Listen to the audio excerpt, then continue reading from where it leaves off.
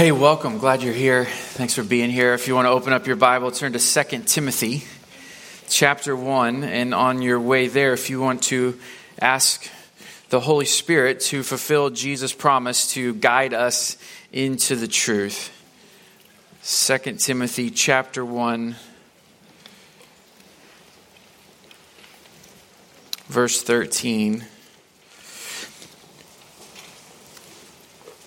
When was the last time that someone embarrassed you? Or better, when was the last time you embarrassed someone else? For me, it was just about 12 hours ago. Amanda and I went and saw a movie last night. I guess it's almost 24 hours now. I have this really bad habit of talking out loud to characters that I don't like in the movies. And so, that can be embarrassing if you are sitting next to me. But I don't know what to tell you. I'm not going to stop. So if they start behaving better in those movies, I will stop talking to them. Right? When was the last time that you embarrassed someone else or you were embarrassed of someone else? Because if you can think of something, then you are in the perfect frame of mind to read 2 Timothy, because that's the question on the table in chapter 1. Is Timothy embarrassed of Paul? And more importantly, is Timothy embarrassed of Jesus? Remember, the Apostle Paul is writing this letter from prison to his true son in the faith. Timothy was not a biological son. He was a spiritually adopted son of Paul, a ministry partner, missionary friend, shared a lot of great times with Paul. But now Paul is in prison. And as I mentioned last week, there are two stories going on about Paul. The story he's telling is, I'm in prison because of my faithfulness to Jesus. I'm preaching the gospel. I'm sharing with others. But it's a hostile message to the Roman Empire, to people in power, and to those seeking a enlightened state. And so I've been thrown into prison. The other story that was being told about Paul is faithful to Jesus, but if he just dialed it down a little bit, he probably wouldn't be in prison. And maybe he doesn't really need to be so much Paul. If he were less Paul, then, he could be more normal. And so you had a lot of people abandoning Paul, turning their back on him. And now Timothy is maybe hanging in the balance. And that's one of the reasons Paul is writing this letter to his true son in the faith. Are you embarrassed of me? We get to verse 13, and Paul encourages Timothy, follow the pattern of sound words that you have heard from me in the faith and love that are in Christ Jesus. By the Holy Spirit who dwells within us, guard the good deposit entrusted to you. You are aware that all who are in Asia turned away from me, among whom are Phygelus and Hermogenes. May the Lord grant mercy to the household of Onesiphorus, for he often refreshed me and was not ashamed of my chains. But when he arrived in Rome, he searched for me earnestly and found me. May the Lord grant him to find mercy from the Lord on that day. And you know well all the service he rendered at Ephesus. Look back at verse 13. Follow the pattern of the sound words that you have heard from me in the faith and love that are in Christ Jesus. Paul says to Timothy, I've given you a pattern. I've given you an outline of the truth of the gospel. The gospel is God's plan for the ages now revealed in Christ Jesus. And the now what? Because Jesus has come to earth, opened up the kingdom of God for us, invited us into his kingdom, paid the admission price with his death and resurrection, and he's promised to return. Because all of that has happened, now, how do we live? Paul says, I've given you the pattern. I've given you the outline. If any of you work with wood, you know how much easier it is to build something if you have a pattern to use. If you're just freehanding something, it's very difficult to actually make straight lines, to make straight cuts. A pattern is so helpful. Paul says, I've given you that pattern. It's a pattern of sound words, healthy words, sound truth, essentially the whole truth. I've not kept anything back from you. I've given you something trustworthy. Something that you can build your life on, something solid. Follow the pattern of sound words that you have heard from me. Paul says, I've told you the truth. And more than I've told you the truth, I've lived it out in front of you. I'm not one of these hypocrites that say one thing and do another. I'm not one of those pastors we see on television or read about on the internet who have built such large ministries and then we find out maybe they weren't exactly who they had said to be this whole time. Paul says, you've heard it from me and I'm trustworthy. I've given you the pattern. in the faith and love that are in Christ Jesus. So Paul says, I've given you the what you believe, and it's trustworthy. But we surround that what with a how, in faith in Christ and in the love of Christ. If we did a survey among Houstonians today and say, why are you not a part of a Jesus community? I would guess a very small percentage would say, I've actually read a lot about world religions. I've read the difference between the Christian faith and Islam and Buddhism and Hinduism, and I've read about atheism and agnosticism. I've read about all of it. And I've decided that Christianity is not a credible religion. I would guess a very small percentage of people would tell us that's why they're not here among us. The vast majority of people would say, well, and then they would have a story. I used to go to church, and then they would tell us a story. I used to work with some Christians, and then they would tell us a story. And my parents had faith, and then they would tell us a story. The how we live undermines the what we believe. Paul says to Timothy, I've given you sound, healthy, whole words that you can build your life on. I've given you a pattern. You've seen it in me. You've heard it from me. Now do it in faith and love that are in Christ Jesus. Verse 14, by the Holy Spirit who dwells within us, guard the good deposit entrusted to you.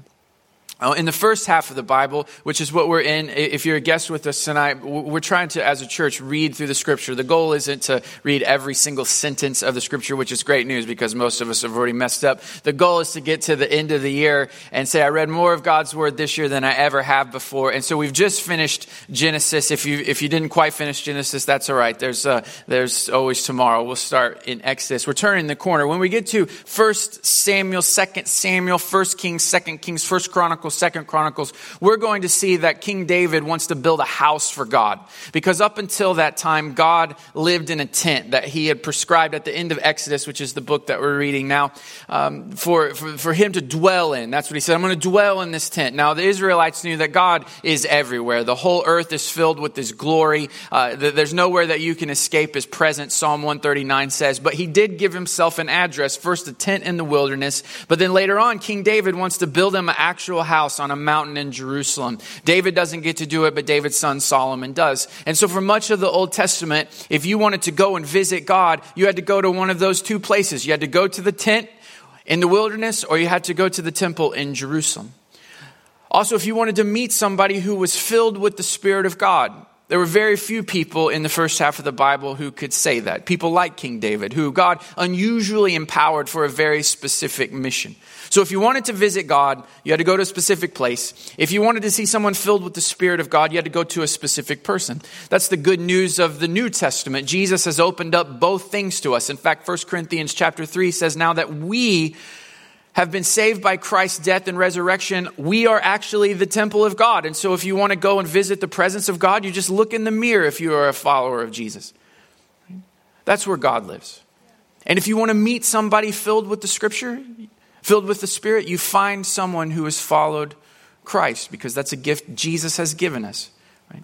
He says, when I go away, I'm going to send you a helper. I'm going to send you a counselor, a comforter who's going to come, who's going to guide you into the truth, who's going to convict you of sin, righteousness, and judgment. Right? What was just for a very small group of people, what was in a specific place, now has been made available to all.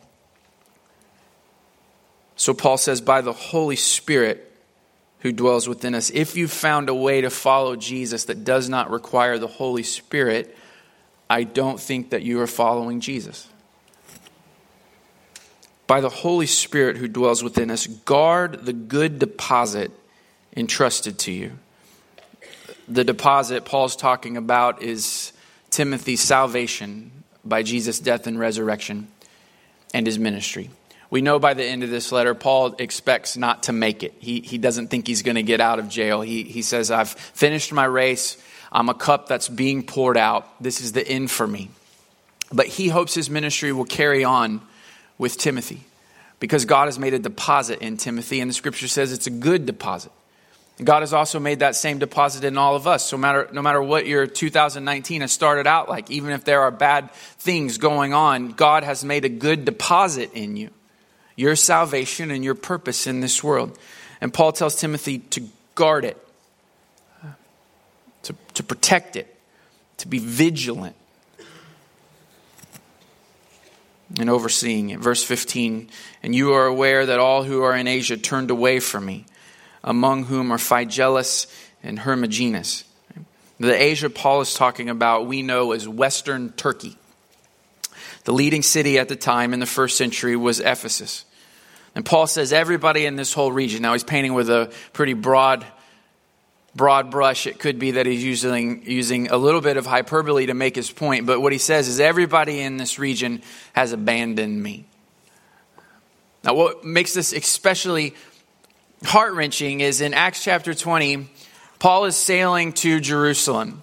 And he believes that when he gets to Jerusalem, something bad is going to happen. Probably he's going to be arrested. He had a sense of that himself. And then also some of the prophets in the New Testament church there had delivered that message to him. And so he knows he's sailing into a dangerous situation. And he was right. In fact, he got arrested in Jerusalem as a way to protect him because there was a mob coming to kill him, which is hilarious. You get arrested to save your life. And he spends a long time under Roman rule and prison, essentially. And he's shipwrecked and lots of tragedy happens to Paul once he gets to Jerusalem. But as he's sailing, he stops in a port city.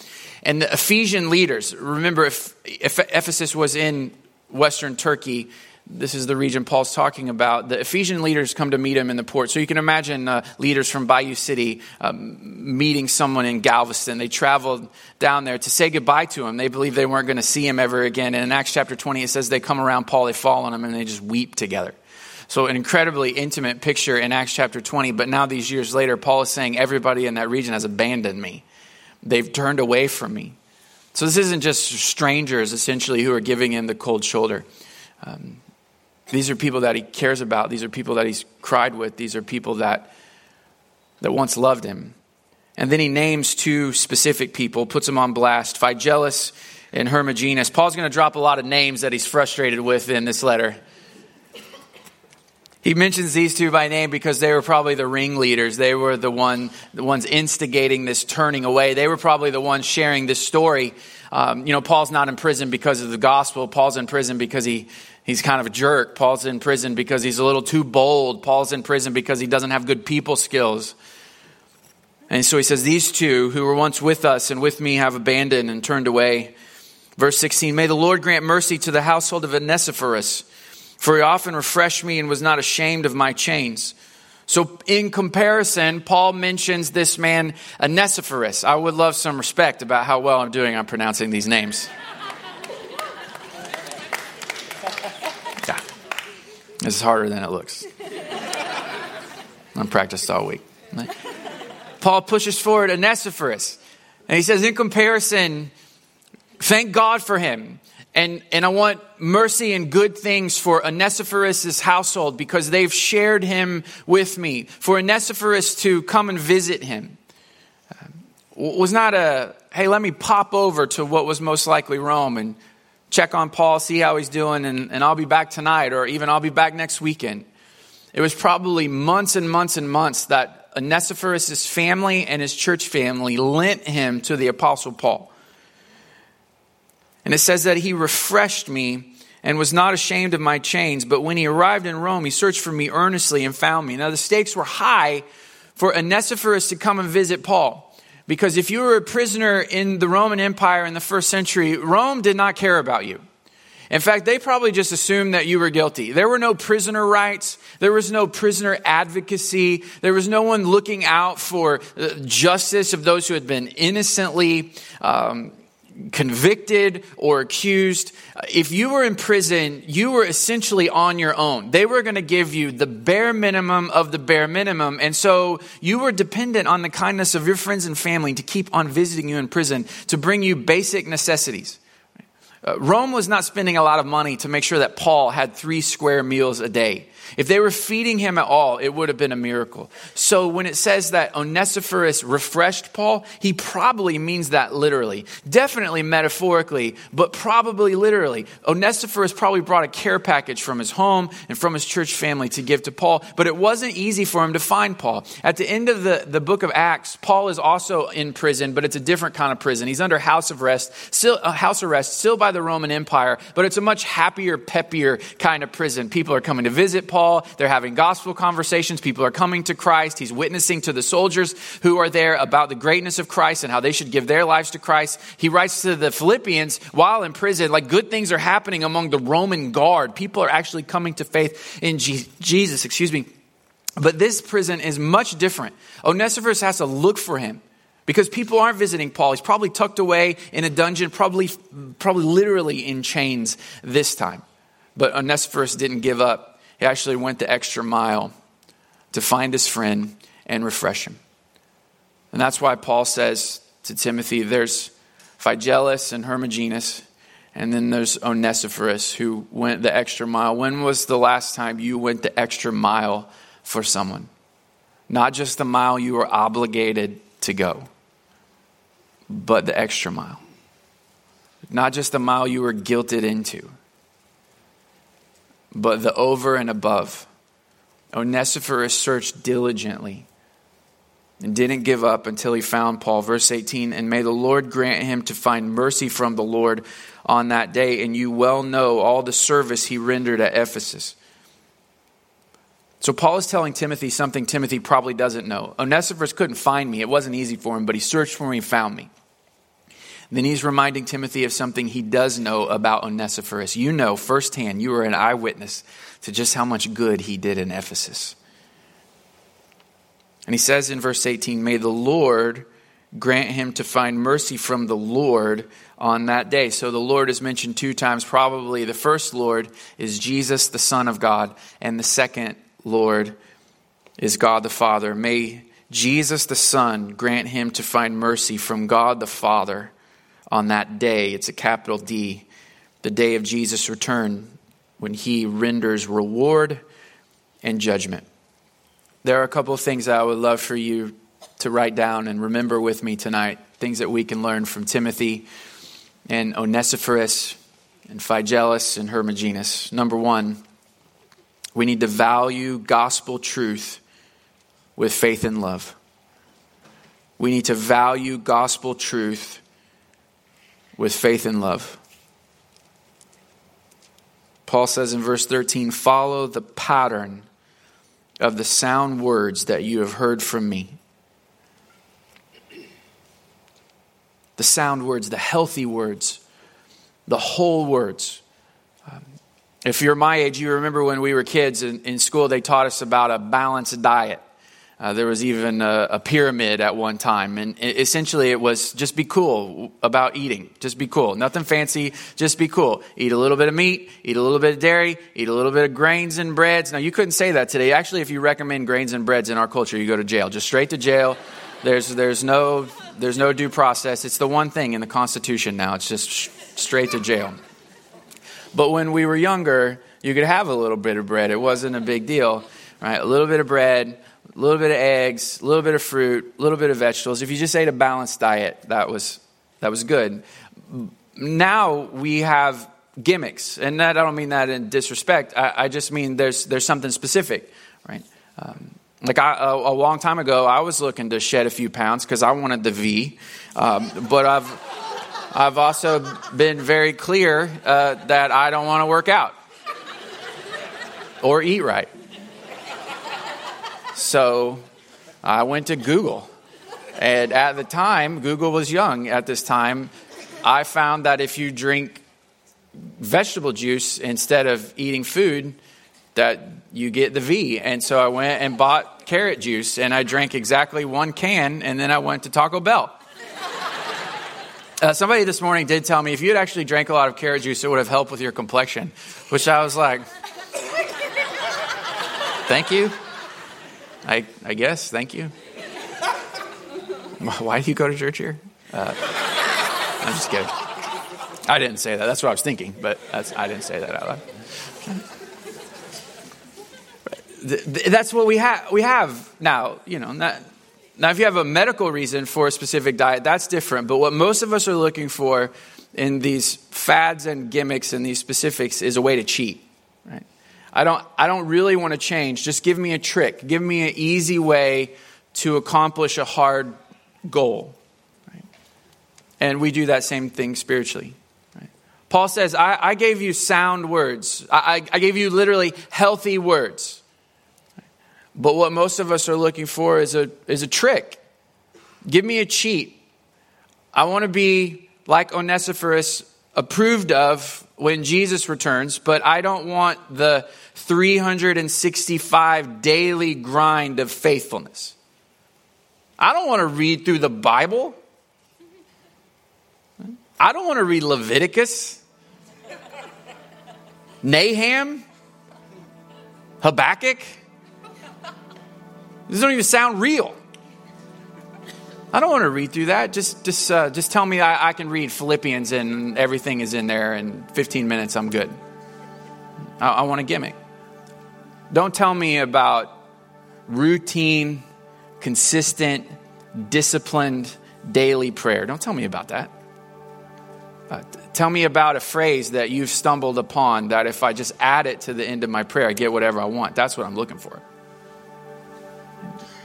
I want the cheat code. I want the shortcut. I want the fad. I want the gimmick. Don't tell me about a balanced spiritual diet of scripture, prayer, obedience, repeat. Scripture, prayer, obedience. I don't want that.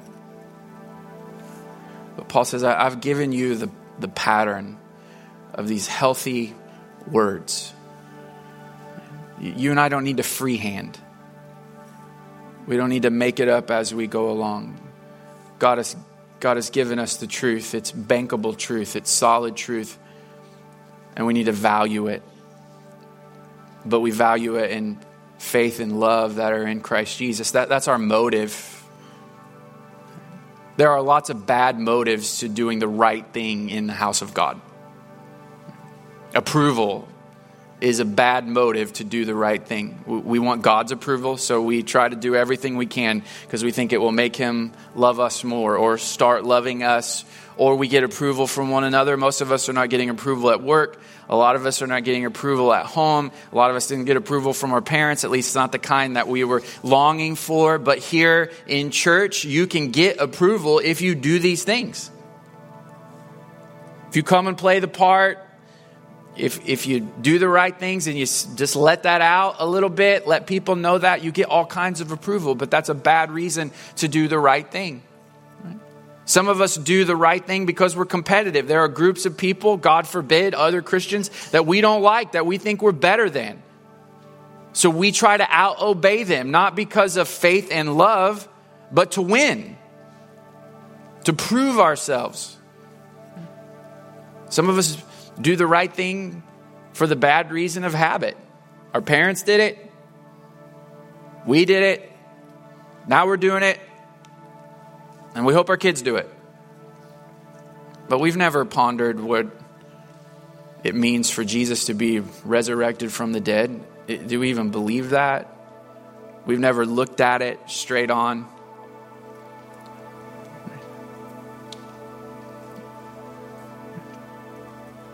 We got to wrap the what we believe in the right how. Filled with faith in Christ and filled with the love that is found in Christ Jesus. Those are the good reasons to do the good thing. Second thing I want you to write down. Be warned by bad examples and learn from good examples.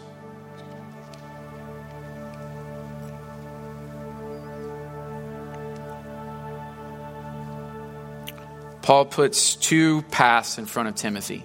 Remember, he wonders, Timothy, which direction are you going? He tells him, don't be ashamed of me and don't be ashamed of Christ earlier in chapter 1. So he says, Timothy, you can go one of two directions. You can go the way of Phygelus and Hermogenes, or you can go the way of Onesiphorus. Those same paths are in front of us today. But he throws in a little bit of the why to Timothy. It's subtle, but we've already mentioned it in verse 18. May the Lord grant him to find mercy from the Lord on that day. Paul says about Onesiphorus, when Jesus returns and on the day of judgment, Onesiphorus is going to be rewarded. The son is going to speak up about Onesiphorus to the father. Paul says the same thing is going to happen to him at the end of this letter. As I mentioned, he says, I finished my race. I'm a cup poured out. And what's waiting on me is a crown of life, a crown of righteousness. And he wants that for Timothy. So he's saying, choose the way of Onesiphorus. Now, anytime we start talking about Jesus' return, I feel like I should be wearing a sandwich board and holding a sign that says the end is near. Because you can't talk about it without being super weird. But it is the dominant theme of the second half of the Bible. It is one of the weirder things about us that we believe that someone was resurrected from the dead, ascended into heaven, and is coming back again. But as surely as we sit here, I am convinced that he is coming back. And when he comes back, 1 Corinthians chapter 3 says, all will be revealed. And in that chapter, Paul's talking about those who offer their life as something good, something meaningful, something that will survive that day of judgment, which Paul talks about metaphorically as fire. And he says some people are building up God's people, are accomplishing the mission with precious gems, gold and silver. And when the fire of Jesus' return comes, what they've built will survive. Those precious gems are going to survive. But others of us are offering wood, hay, and straw. And the fire of Jesus' return is just going to burn all that up. It doesn't mean it was bad stuff. It just is not going to survive. It won't matter on the day Jesus returns. But there are things that we can do today that will matter on that day. And Paul's words all the way through to Timothy and his word to us tonight by the Spirit of God is we want to invest our lives today in things that will survive that day. That's why we have to always be thinking about Jesus' return, to bring us back to what will really matter. So we don't get choked out by the cares and worries of this world, so that Satan doesn't come and steal the good seed that God is sowing into our lives, so that we don't have rocky and shallow soil where our faith springs up really fast, but as soon as things get difficult, we just fall away and we fade away and we let off the gas pedal. We need to be thinking, what are the precious jewels and gems, the gold and silver? I want to spend my life doing those things, like Onesiphorus. Not live my life built on hay and wood and straw like the other two. And so he says to Timothy, which path are you going to choose? And that's what God is saying to us tonight. We'll pick up with chapter 2, verse 1 next Sunday night. Let's pray.